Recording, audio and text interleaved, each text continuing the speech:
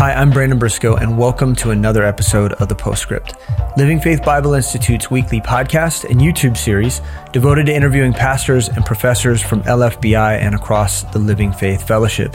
Each week, we come together and have conversations about theology, about missions, about church history, different subject matter that we believe will be strengthening and encouraging to you in your faith, and hopefully encourage you to minister and to do missions and to go out into the world and to share the freedom of the gospel. And so with that in mind, I have the privilege this week of interviewing my sister Bethany, who is a missionary to India and most recently Cambodia. And we're going to be talking about her years on the mission field with her husband Doug and what that's been like. One of the things you noticed right off the bat is that I didn't use her last name. And you'll also notice that on this episode, we won't be showing her face. In fact, on the YouTube video, you'll notice right away that as soon as I'm done with this intro, that the screen will go right into the Postscript logo and you won't be able to see us on the video feed. And the reason is we want to protect her and Doug's identity because their prayer is that, God willing, they'll be able to get back into India shortly, and that they won't have any problem with the government, that they'll be able to get a visa and get in to India and get right back to ministering the way that they used to. But things are difficult in the world right now, and things are very unsure. And so we want to pray for them, but then also show respect for them by protecting their identity. So we want to thank you in advance for doing that, you, the audience. Now, as we get into this episode, I really do believe it'll be an encouragement to you and it'll be uplifting because Bethany's story is so wonderful. She's a great storyteller. And so I think you're going to enjoy today's episode. And with that, I want to get right into it. Bethany, it's so good to have you. Thank you. It's a wonderful opportunity to be here this morning. And I'm just really thrilled that I can share my story of how God has just brought me through and kept me through all these years serving on the field, and just how His plan has unfolded in my life. And just invite you in and share with you what God has done and how He can do it in others' lives also. Well, I'm excited about it too, and you are only our second female to be on the show. I don't know if you realize that or not. Yeah, that's what Doug told me this morning. That's a serious privilege, I suppose. And the honest truth is that we have a lot of women that are on the mission field right now from all of the Living Faith Fellowship churches. They're out serving. A lot of them are single, and a lot of them are going to really love to hear your story today, and I know it's going to be good for them. And so I want to start just by asking a little bit about your life. The typical question is, hey, how did you come to know Jesus Christ? How did you come to get saved? But then also, what did discipleship look like in your life? Maybe you can start there. All right. Since this podcast is only an hour long, I'll try to keep it like a guy story instead of a girl story with every detail. So my family, my parents were in Bible college when I was born. It was something that was in their hearts, that they wanted to serve God together as a family. And so my sister, brother, and I were all born while they were in a Bible school. And so I was raised in a Christian family, and I knew the Lord from a very young age. So a similar story to many young people here at Midtown. And in my experience with the Lord and as a young girl, I was quite sick, and I had a tumor in my ear, and it's a very complicated story, many surgeries, a lot of suffering, and I am completely deaf in my right ear. And through that experience of suffering, the Lord has just shown me that I can walk with Him and that I can trust Him in the small things, and that He is faithful no matter what the situation. And I think a lot of times we pray away suffering because it's so hard. And we pray that everything will just be back to normal. But sometimes God doesn't allow that to happen. And He shows you through your weakness, through your suffering, that you can still be used by Him. Yeah, absolutely. And so because of that, I do have a weaker immune system than most people. And I'll talk about that a little bit later when I talk about why and how God could choose somebody so weak to serve him on the field, and what an opportunity it is. But when it comes to salvation, my parents, they did the youth ministry. And so when I was about 7 years old, I remember my parents, they showed a video to the youth. We used to have what's called a pizza wrap, and they showed a Christian video, and they showed like something pertinent to the time that was relevant to the teenagers. And this movie was called Without Reservation. And I don't know if any of you remember back to the 80s, those movies. Those hardcore Christian films from the 80s that were like, what's going to happen after the rapture? And Yes. They kind of shock you, you know? Yeah. And I remember watching that as a little kid, and about these teenagers who got into a car accident and they went to heaven and they didn't have a reservation in heaven, and God didn't let them in. And jeez. And I was just a young girl, and I went home and I couldn't shake it out of my head. And I said, do I have a reservation in heaven? You know, if I died today, yes, I love Jesus, but can I get into heaven? Because I have sinned just like they had sinned. And so I remember getting on my bed and just praying that prayer, and just really, for the first time in my life, admitting that I was a sinner and that I needed salvation. Oh, praise God. So yes, it was, those movies work. they did. They scared me, that's for sure. I'm sure that they hadn't. All I remember is the commercials on the Christian network on TV for these films. And I never actually saw any of them, but they sure rattled my cage as a kid. For sure. Yes. And so, from that point on, I feel like God really put Ecclesiastes 3:11 in my heart. Not just that he makes all things beautiful in his time, but that eternity is in my heart. Like I have a divine purpose of redemption for my life, and a divine purpose that I can see in other people's lives. And so really from that point on, I think I really became serious with the Lord and started reading my Bible. And I remember I would read from the Bible. I would read from David, Psalms 51 every night.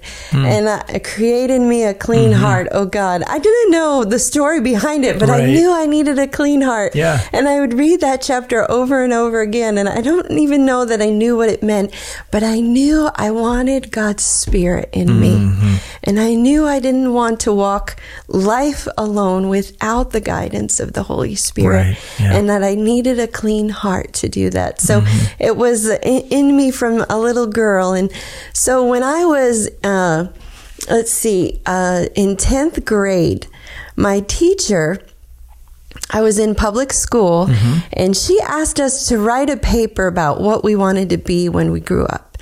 And I took it very seriously. And so I prayed about it. And I said, God, what do you want me to be when I grow up? Not what do I want to be? You know, like most little kids, I wanted to be a singer. I wanted to be a dancer. I wanted to be a teacher, all these things. And then I was like, but God, what do you want me to do? And the Holy Spirit just pressed upon my heart, missionary nurse. Not just missionary, but nurse. And such a unique call from such a young age. So then I just started interviewing everybody I knew who was a woman, who was a missionary and a nurse. And I only found like 3. And so one was in Africa, one was in India, and one was in South America. And so it wasn't a job that I could look up in a book.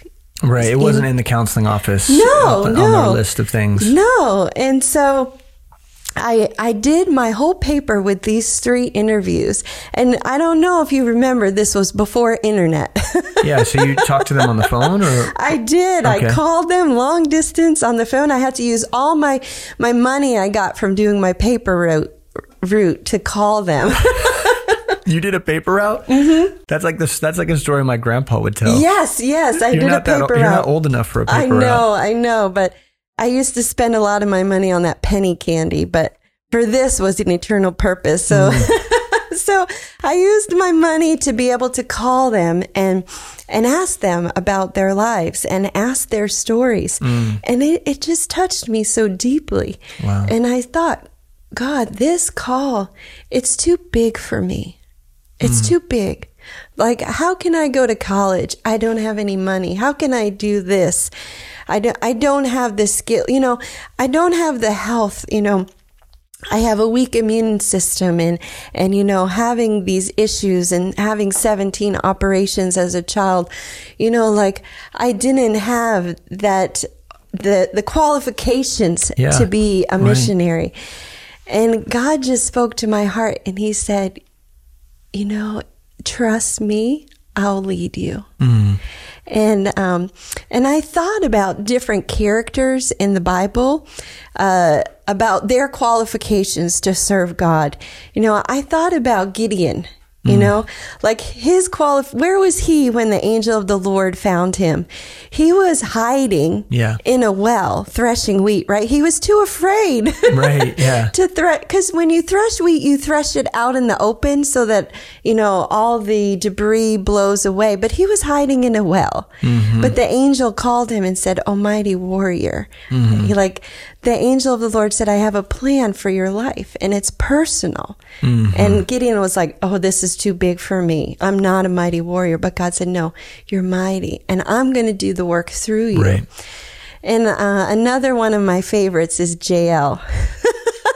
I mean, maybe you remember this story from the book of Judges 4. Yeah. She's just a simple woman. And then the Canaanites were at war with the Israelites. They were both fighting. And this enemy was great. And Deborah and the army, they were pursuing him. But God used a simple woman her only gift was hospitality. And she just invited him into her home. Maybe it was to stall him so that, somebody mighty could come and finish the job. Yeah. But God said, "No, I want to use you right where you're at with that little weapon you have, which is a tent stake, right? We know she destroyed the enemy. She put that tent stake right through." It's horrific. I know. But I totally get what you're saying. I mean, she didn't have any of the qualifications of a soldier, but she performed the work of a soldier. That's right. Yeah. And she destroyed the greatest enemy of Israel at the time, and the tides turned, and then they were able to conquer the Canaanites. Yeah. So I think about these simple people from the Bible, David, a shepherd's boy, who was just tending sheep. But God said, "I'm calling you to be a king." Yeah. And so I feel like that's what God did in my life. He said, "Yes, you're weak and you're not able to do all these great things, but you have me, and I want to do great things in you." Yeah. And I love that the plan of God is personal for our life. No, it's so good. Yes. And that, we're not copying somebody else's call, but we can definitely appreciate them and respect them. But the call of God, it's so personal. It's very unique. And God, we might not have all the gifts, but the Holy Spirit gives them as we need them in ministry. Yeah, absolutely. And my favorite is, I may not have all the fruit of the Spirit, but the Spirit is in me. And so when I need patience, He's faithful to give it. When I need, temperance, I'm working on that one.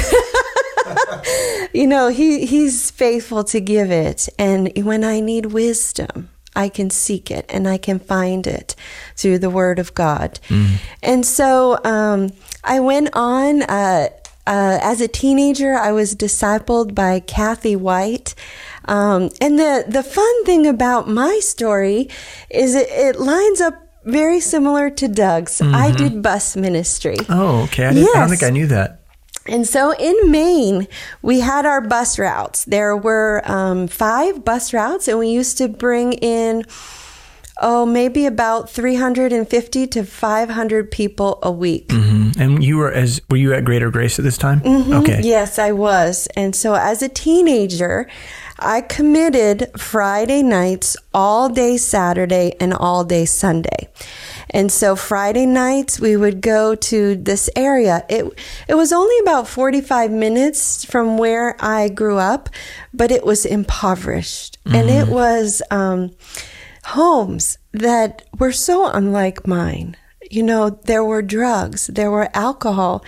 You would walk into the homes and it would smell like urine, and so much your eyes would water. And you're like, how can this be? Like, you know, and within all of that, I saw a people who needed God. Yeah. That they needed to know that God loves them, that God has a purpose for their life, and that they could have fellowship with Him through salvation.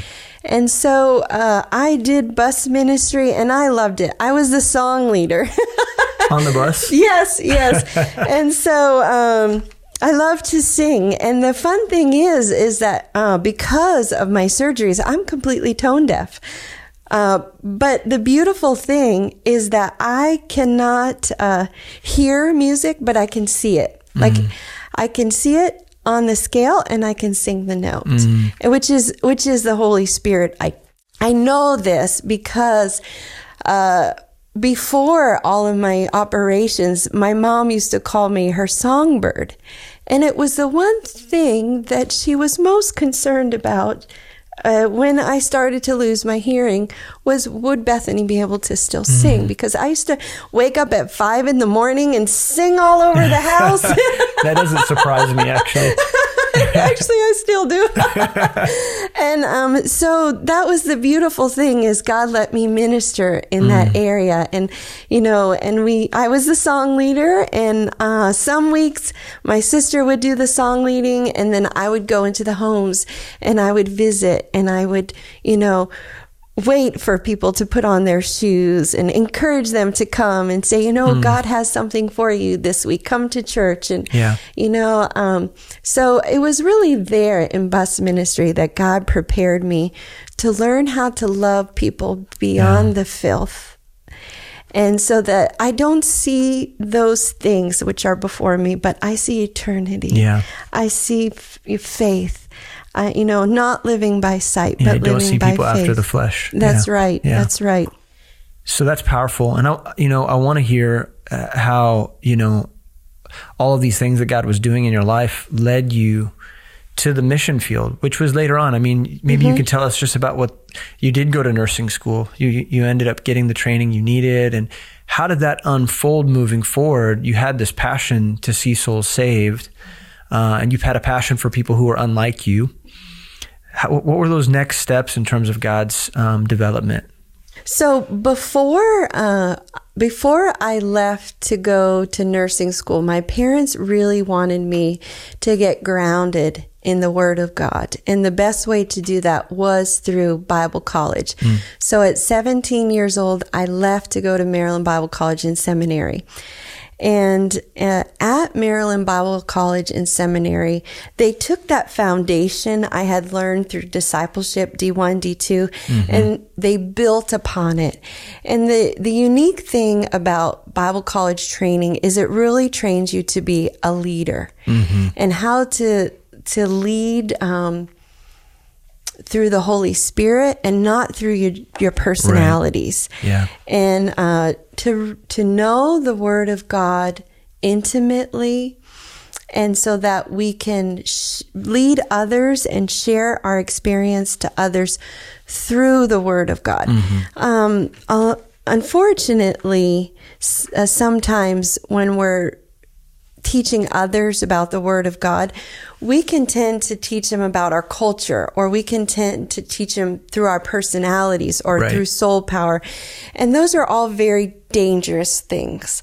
And so learning how to keep the main thing, the Bible in our hearts, so that we're growing them through truth and grace is a key. And it's something we really learned through Bible training and how to develop other leaders. And not everyone who goes through Bible training or Bible college will be a leader, but to be a missionary, you are a leader. People look up to you, and you just want to make sure that you're leading them in the right direction. Right. Yeah. And so The other important thing that I've learned through Bible college training is the difference between just going and doing ministry. When I was in America, I would go and I would do ministry. I would work with youth. I was very involved in the church. But then as a missionary, I was sent. And now I represent the whole church. And I need to make sure that my behavior is one that represents the church. And so blamelessness became important when you were in Bible college because you recognized that you represented something greater than yourself. Yes. Yeah. Yes. Yes. And I also realized that I didn't have enough. As many degrees as I had in Bible college, and I have 4, I didn't have enough. Right. I still needed the Holy Spirit. Sure. And sometimes we develop a confidence in ourselves, like, oh, I got this. I know what I'm doing. I've studied. Yeah. But then we forget, like, the Holy Spirit is the one that works in somebody's heart. Yeah. And I love thinking about 1 Corinthians 1:27 through 29, where it says, God uses the foolishness of preaching to confound the wise. Like, the ways of the world is not the wisdom of God. Right. And sometimes we need to humble ourselves. Yeah. Like, the more we learn the Bible, the more we grow, we need to remember, like, it's not about us. It's not about me. It's about God. Yeah. And in verse 29, he makes a really bold statement. Paul makes a bold statement. He says, so that no glory can come of my flesh, right? Oh yeah, I have to remember, I can't glory in my flesh. Why? Because the glory goes to God. Yeah. And that's something that I learned through Bible training is the more I knew, the smaller I became. Because I realized it was God. It was Christ. And it's not of me. And I can't boast. It's Him. And I really appreciate my teachers in Bible school because they taught me how to live by faith. They taught me humility. I watched their lives. I can learn lots of things, and I did because I wanted to know everything. Right. But it's the lives of these faithful men and women that you watch, and you say, okay, that's what I need. And those are key things to going to Bible college. That's really powerful. And I pray that that's what our Bible Institute provides for young people as well. So how did you end up in India though? Okay. Because that's people want to hear that because that's a bizarre story. It's God was in that. Yes. So I did go on to nursing school and I did get my BSN and I was making a lot of money. I this was about quite a few years ago. And, I worked 3 days a week and I made $80,000. It was great. I loved it. Yeah, you were successful. Yeah, it was awesome. And I had a lot of material possessions, But I thought, okay, I forgot what God's plan was. You forgot with that 10th all grade this money report. Yeah, I had spent so long in school and so long having no money that when I was making a lot of money, it was great. I was buying Harley Davidson motorcycles. I was getting which is so funny to me. I've heard you talk about the fact that you are into motorcycles. I love motorcycles, and I cannot picture it. You're so like delicate in my mind. The idea of you on a motorcycle, I keep trying to get Doug on the back of my bike, but he says it's not cool. So to be on the back, I think he's right. I was like, honey, get on the back of my motorbike, but he won't. He says, honey, yeah. So anyway, but sometimes that happens in our life, doesn't it? Like we go through a phase of training, and then we feel like, okay, now I deserve something. Yeah. And let me do something for myself. Yes, self-care. And so but self-care becomes lasciviousness. And God, He's knocking like on that door and He says, okay, we're ready. Let's go. And it was like one day I just woke up and I said, I'm ready to go. And so, I went to Europe for 6 weeks and I started visiting churches in Europe.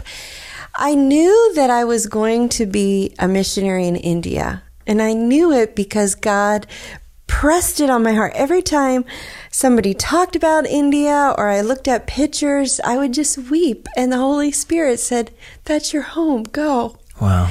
And, but I said, okay, before I go, let me go and just prove this call, that this is what God wants me to do.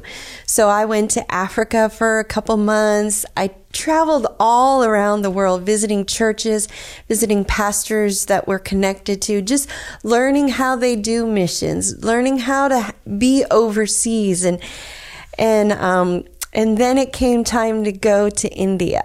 And God said, okay, now that you've seen all this, like it's India in your heart. And so let's go. Let's get moving. Cool. And the funny thing is that in 2004, I talked to Pastor Carl about coming to India. Yeah, Pastor Carl Silva in Mumbai. Yes, who just recently went to heaven. Yeah, great man. Wonderful, kind, gentle.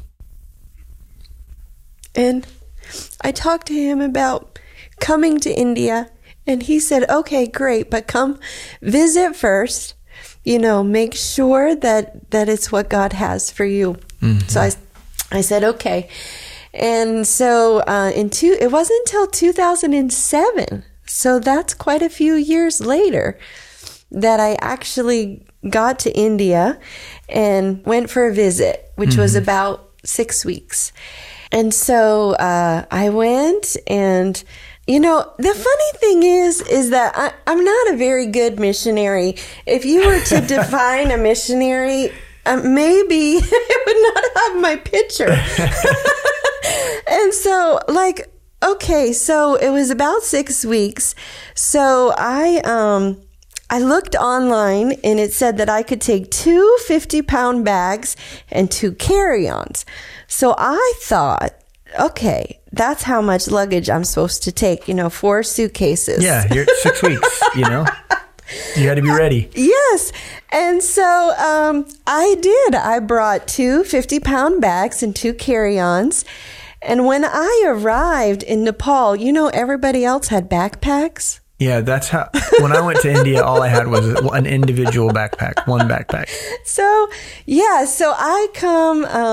I arrive in Nepal, and we're at the foothills of Mount Everest. It's very mountainous, and the vehicles cannot drive up because it's straight up. Mm-hmm. And so they brought my bags and kind of just dumped them at the bottom of the hill. And I was like, oh boy. And then here comes this wonderful man named Doug. And so, and I didn't know him. I never met him when he was in Baltimore, although we were both there he was there for 4 years of training. Mm-hmm. It's a big church. And at the time I was in nursing school. And so he came and he said, can I take your bags? And I was like, yeah. So he loaded up all my bags. Was he strong enough for that? I don't know. It took him quite a while to come up that hill. But he did. He took all those bags. And at the time, I didn't realize, how unusual that was. Not until I got up the hill. Well, I left Doug to bring the bags up the hill, and I arrived at the top, and the ladies all told me, Doug didn't carry our bags. Pastor Douglas didn't. He was up to something. Yeah. And I didn't realize how unusual it was that he would offer that. And he did. He arrived about an hour later with those bags. And the funny thing is, I didn't realize his motive was so that he could talk to me, so that he could, get to know me. I didn't realize that. So, but he tried a couple more times that weekend to get to know me and be around where I was. Mm-hmm. And, it took me a little while, took me a couple years, but God opened my heart, and he's the most amazing husband that I could have ever asked for. And wow.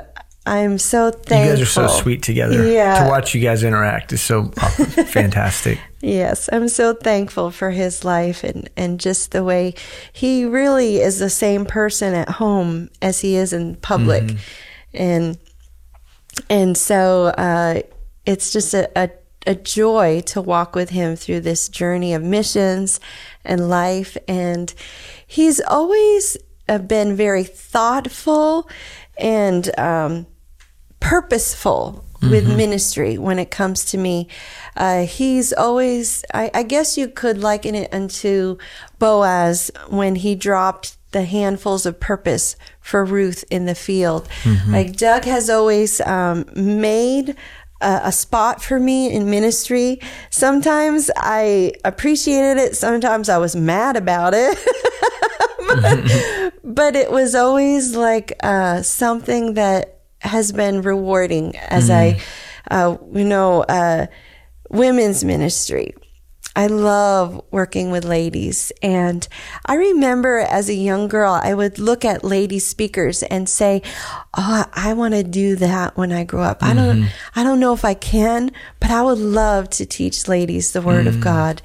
And so the Holy Spirit cultivated, Doug prepared the way, and we had a beautiful women's ministry in India. Yeah, and I want to hear about that. So, hey, thank you so much for listening to the show. We're going to pause right here for just a second so we can hear from one of our students from the Living Faith Bible Institute.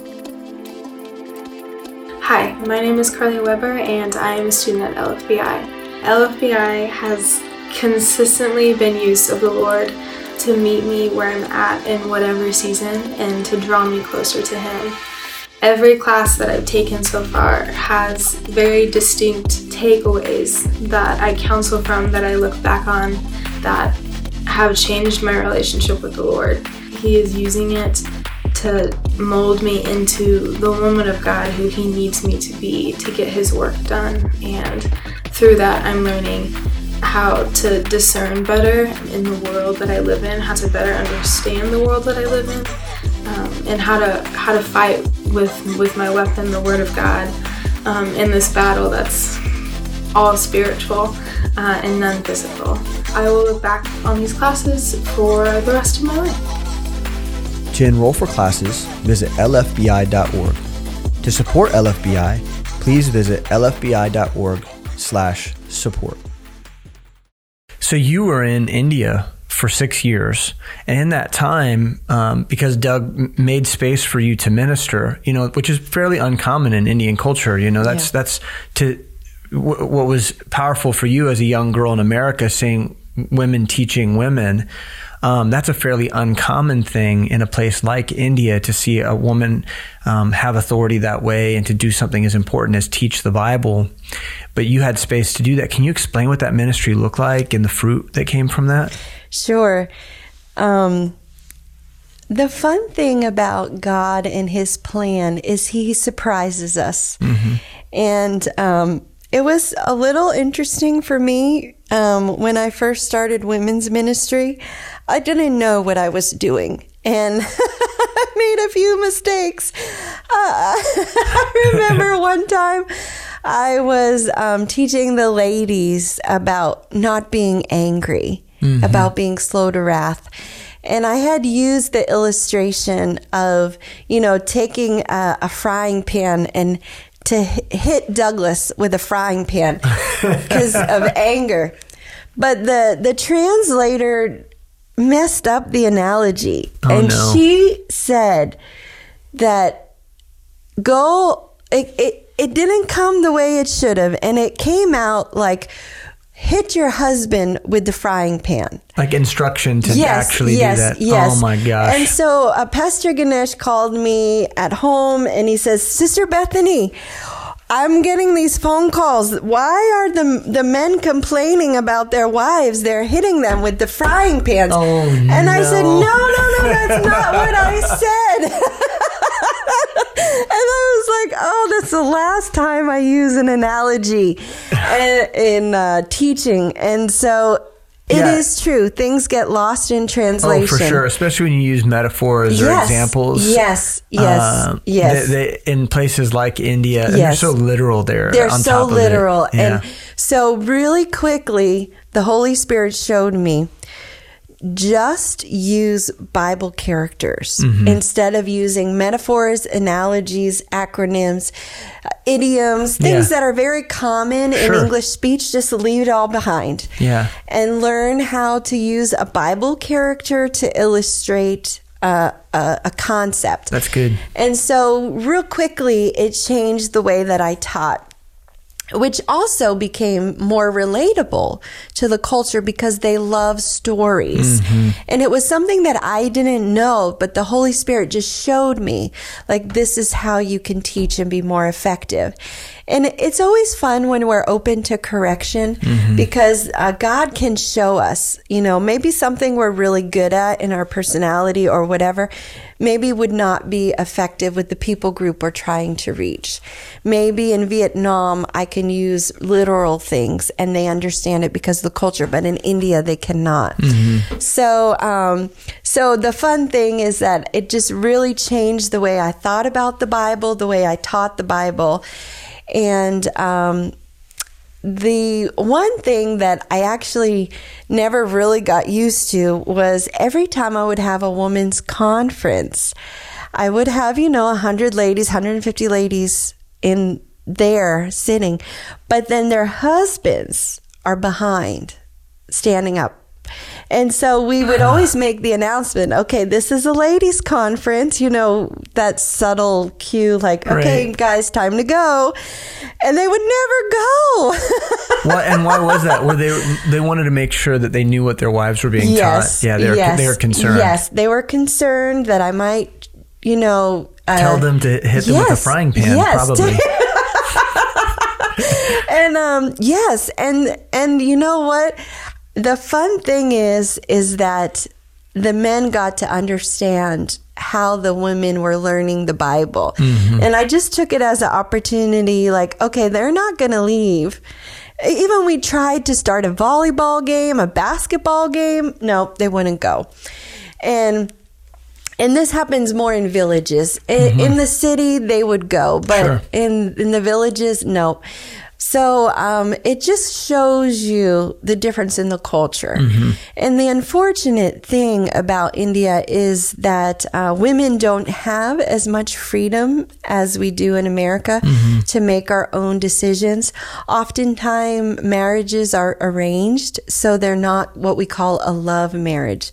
So two people can learn to love each other, but oftentimes there's the way of communication is manipulation or anger. And so there's certain skills that they don't develop because they're not relational in their marriage. They're just put together on the day of marriage and told to live happily ever after. And so there's skills that they need to be taught, how to communicate, how to have arguments. You wouldn't think you need to learn how to have an argument, but actually having a healthy argument is very important. Learning to argue about what you're arguing about and not compiling all the past in that argument. Actually, we could use this in America too. Yeah, no, absolutely. But skills that we can learn through Proverbs 31, how to be what does a virtuous woman look like?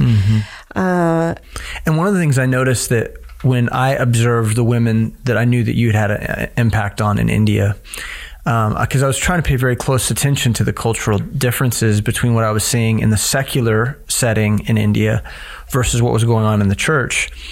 And one of the things I noticed is that the women did have freedoms.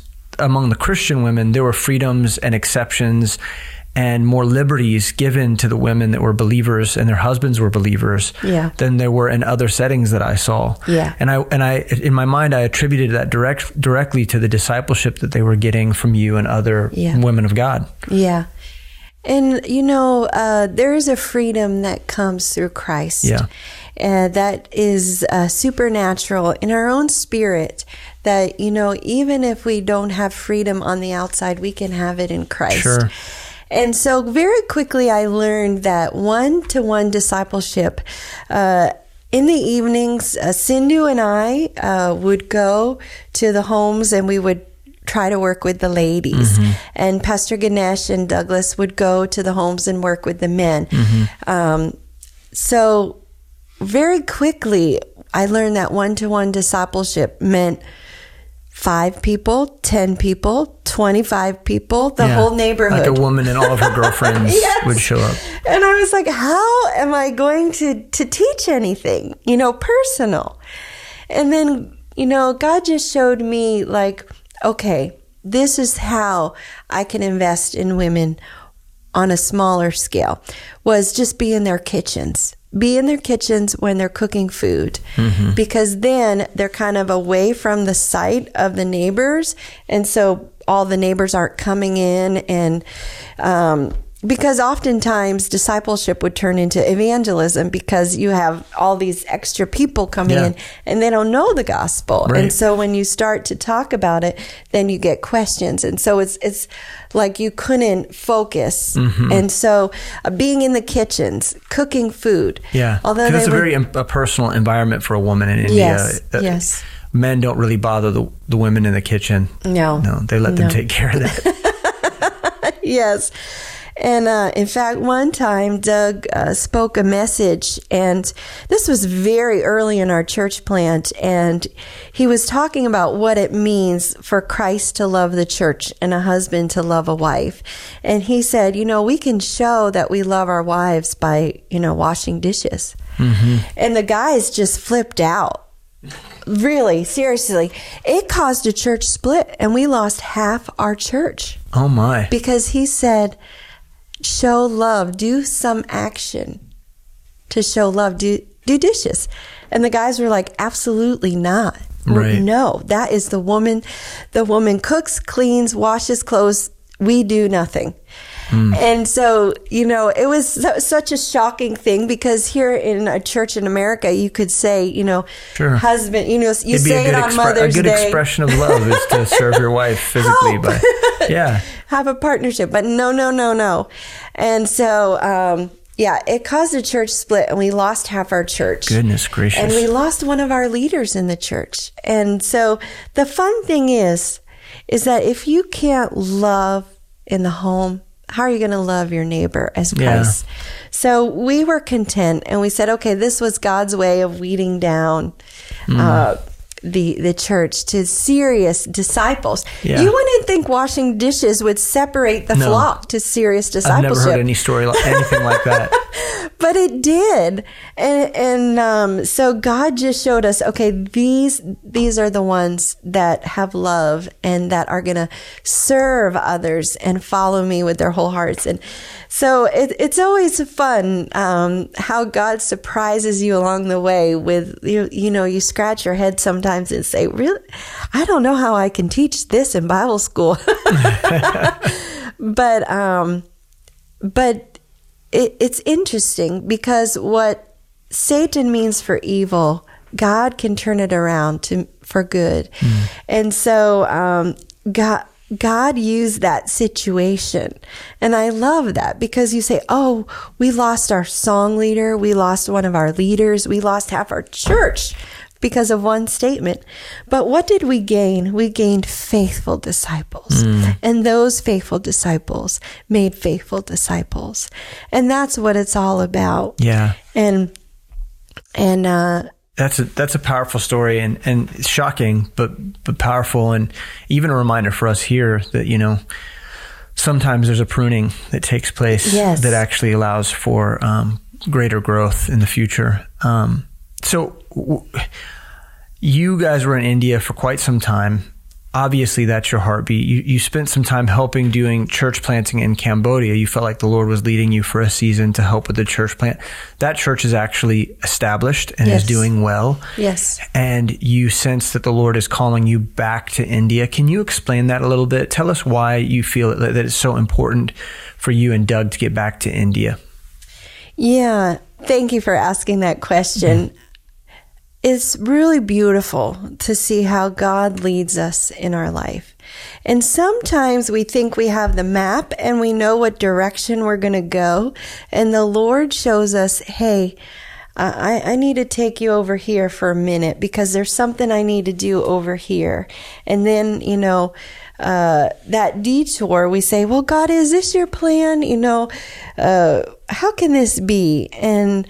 But God says, there's something there and I need you to go. Will you go? Will you be faithful? Will you follow me?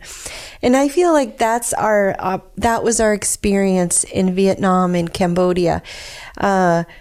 During that time, I had the beautiful privilege of discipling a Muslim convert and really just teaching her about Christ and her life with God and really the deep things of the Bible. And I'm really thankful that I had that opportunity because I know God is going to use her. And wow. He really has a great plan. And if I hadn't been there to teach her, now she's going through persecution with her family. Of course, being a Muslim, all of the persecution that comes when you decide to follow Christ, that's happened in her life. And so, but she's faithful. She's faithful to the call. And we ought to pray for her. Yeah. For those who are listening, to maybe just pray for her even right now. Yes. And also in Southeast Asia, God gave us like amazing fruit that we just look at their lives and we think like, okay, God wanted to meet them and he used us to meet them. And we are very excited. Maybe we cannot go, but we know that God will raise up a team to go and to be in Southeast Asia, to work with these precious believers and to continue to teach them the Bible. And I know in Cambodia, God used me to be able to set up the church and to take care of like the practical side of church building, because you definitely have a spiritual side of church building, but then there's the practical side, setting up the building, the finances, decorating, right. All those things that are involved with the church. So God used my skills to be able to go ahead and set that up so that they could be successful and continue there with what they needed. And God has raised up leadership there. And that's the fun thing about missions is sometimes it happens a little faster than you anticipate. And so, we've been in Southeast Asia for 4 years, not really knowing, what God's plan was, what was the next step. But you see, God raised up a leader and we love that this church is a granddaughter church. That sets our heart on fire, because it's just one thing to see a planted church. And that's what is so exciting about Cambodia is, believers from Thailand who went to Bible college there came down into Cambodia, and now they're leading there. Wow. And so Doug and I definitely had a place there for 3 years, just teaching the Bible. I worked with the ladies every week, and it was a wonderful opportunity to really watch them grow and enter into leadership. But our purpose is so that we can raise national leaders. And it's also knowing when to let them take over. And just as we left Ganesh and Sindhu in India so that they could take over the leadership, it's time to step out of Cambodia. And by sight, you look and say, it's too soon. But then you say, yes, but if we're there, we're going to teach, we're going to preach, and they have no place. So we kind of have to come out. Give them ownership. They have ownership. And we're still, in contact. We're still, involved, and we're there more as mentors now. And now we're looking back at India, and we're seeing like the what this pandemic has caused in the churches. Really a full restriction of freedom, even more than America. And in the places like the slums, they don't have internet. They don't have smartphones. They don't have computers. They can't jump on and watch a church service, nor do we have capacity, except for Ganesh just doing FaceTime and preaching. But we don't have that kind of technology there. Some meeting platforms are restricted. And so they're hurting. They're hurting. Yeah. The churches are hurting. And Ganesh, people are hurting. In the city, there are many dozens of churches that are already a little bit separated, a little bit fractured just by their size, their scale, because they meet in homes and things like that. And I can imagine that there is kind of a scurrying that's taking place. Yeah. And people are that were once apart are now kind of hiding. And that might be easy to do because it's not so centralized. The work isn't so centralized. Yeah. The accountability is different. And many hands make the work light. And I'm sure Ganesh probably is in need of mature support. Yeah. And we just really feel in our hearts that our job is to come in as encouragers. Maybe not as full leadership as we have in the past, but just coming in and seeing where the needs are and then working either behind the scenes or, what is their need, and just kind of seeing how God can use us to fill that. So, maybe in closing, there's a million questions I feel like I could ask you. Maybe we'll do another episode sometime, Bethany. But just in terms of the work and getting back to India, what is the prayer request that you would plead for? Because you're in kind of a holding pattern, which missionaries find themselves in this position all the time. I mean, especially with the way the world is. And so you're in one of those holding patterns. You're in a season that you're separated from the work. And what's the prayer request that you have for us as Living Faith Fellowship, LFBI, listeners of the podcast, as it concerns India and getting back? I think that there are a lot of prayer requests I can present, but the most important would be souls. That God would save souls. I hear a lot of talk. Lord, let the rapture come. Let it come now. Let it come today. And Christians say that. But in saying that, you're saying, let the wrath of God come. And there's so many that don't know Jesus yet. And we want to go to these unreached places so that they can be saved. And so my prayer request is souls. Yeah, that's good. Thank you for that. I think we all need to hear that, regardless of where we're going and what path God has us on. We can't ever forget that this is not about us. This is not about us getting our way. This is about God building a kingdom, and He builds His kingdom with souls. And so, sharing that heart with Him is very critical.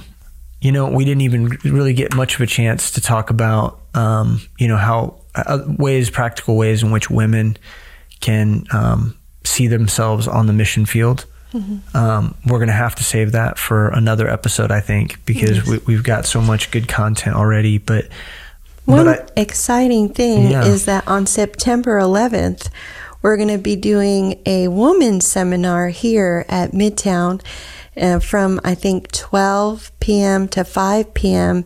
And it's going to be women's in mission. And so every woman has a mission. And so I'll be one of the speakers that day. And so maybe I'll get a chance to tell more of the stories of faith and how God has really just used me on the field, and how God has a purpose and a mission for every single woman in this church, and every woman listening to this podcast. So that's a great plug. I'm glad that you said that, because it wasn't even on my mind, but I think it's fantastic. This is going to be kind of a weekend seminar for women who are considering the mission field, and we've got several female missionaries that are going to be participating in that. And so even if you can't be present for that event on September 11th, we want to invite you to get the audio, access the audio, which will be recorded, and catch up on what God's doing in Bethany's life, as well as other female missionaries. But I want to say, Bethany, thank you so much for being with me. I love you so much. You're so kind. You're so generous. Anytime I get to spend with you is always good. And so I just want you to know I love you, and I'm thankful for this time. Thank you. Thank you. It was a privilege to be here. And we want to thank you for hanging out with us and listening to today's episode. And we pray that the conversation was glorifying to God, but also uplifting for you. And if you are a woman or you're a man, and you know that God has a call on your life, and you know that leadership is a part of your story, whether that's leadership in your local church, through a Sunday school classroom or bus ministry or whatever it might be, or it is the foreign mission field. You know that God's calling you to go somewhere else in the world. Whatever it is, it's so important that we get trained, just as Bethany was saying, that we go and we learn things, and we find the people that can model for us what it looks like to be the leaders that God has made us to be. And so lfbi.org is what we want to invite you to check out. You can see our program of study, what our vision is, what our statement of faith is. You can learn more about our school there. But we would love to see you in one of these upcoming semesters. And if you ever have questions, we want to invite you to reach out and ask those. But we love you, and we pray that today was a blessing for you.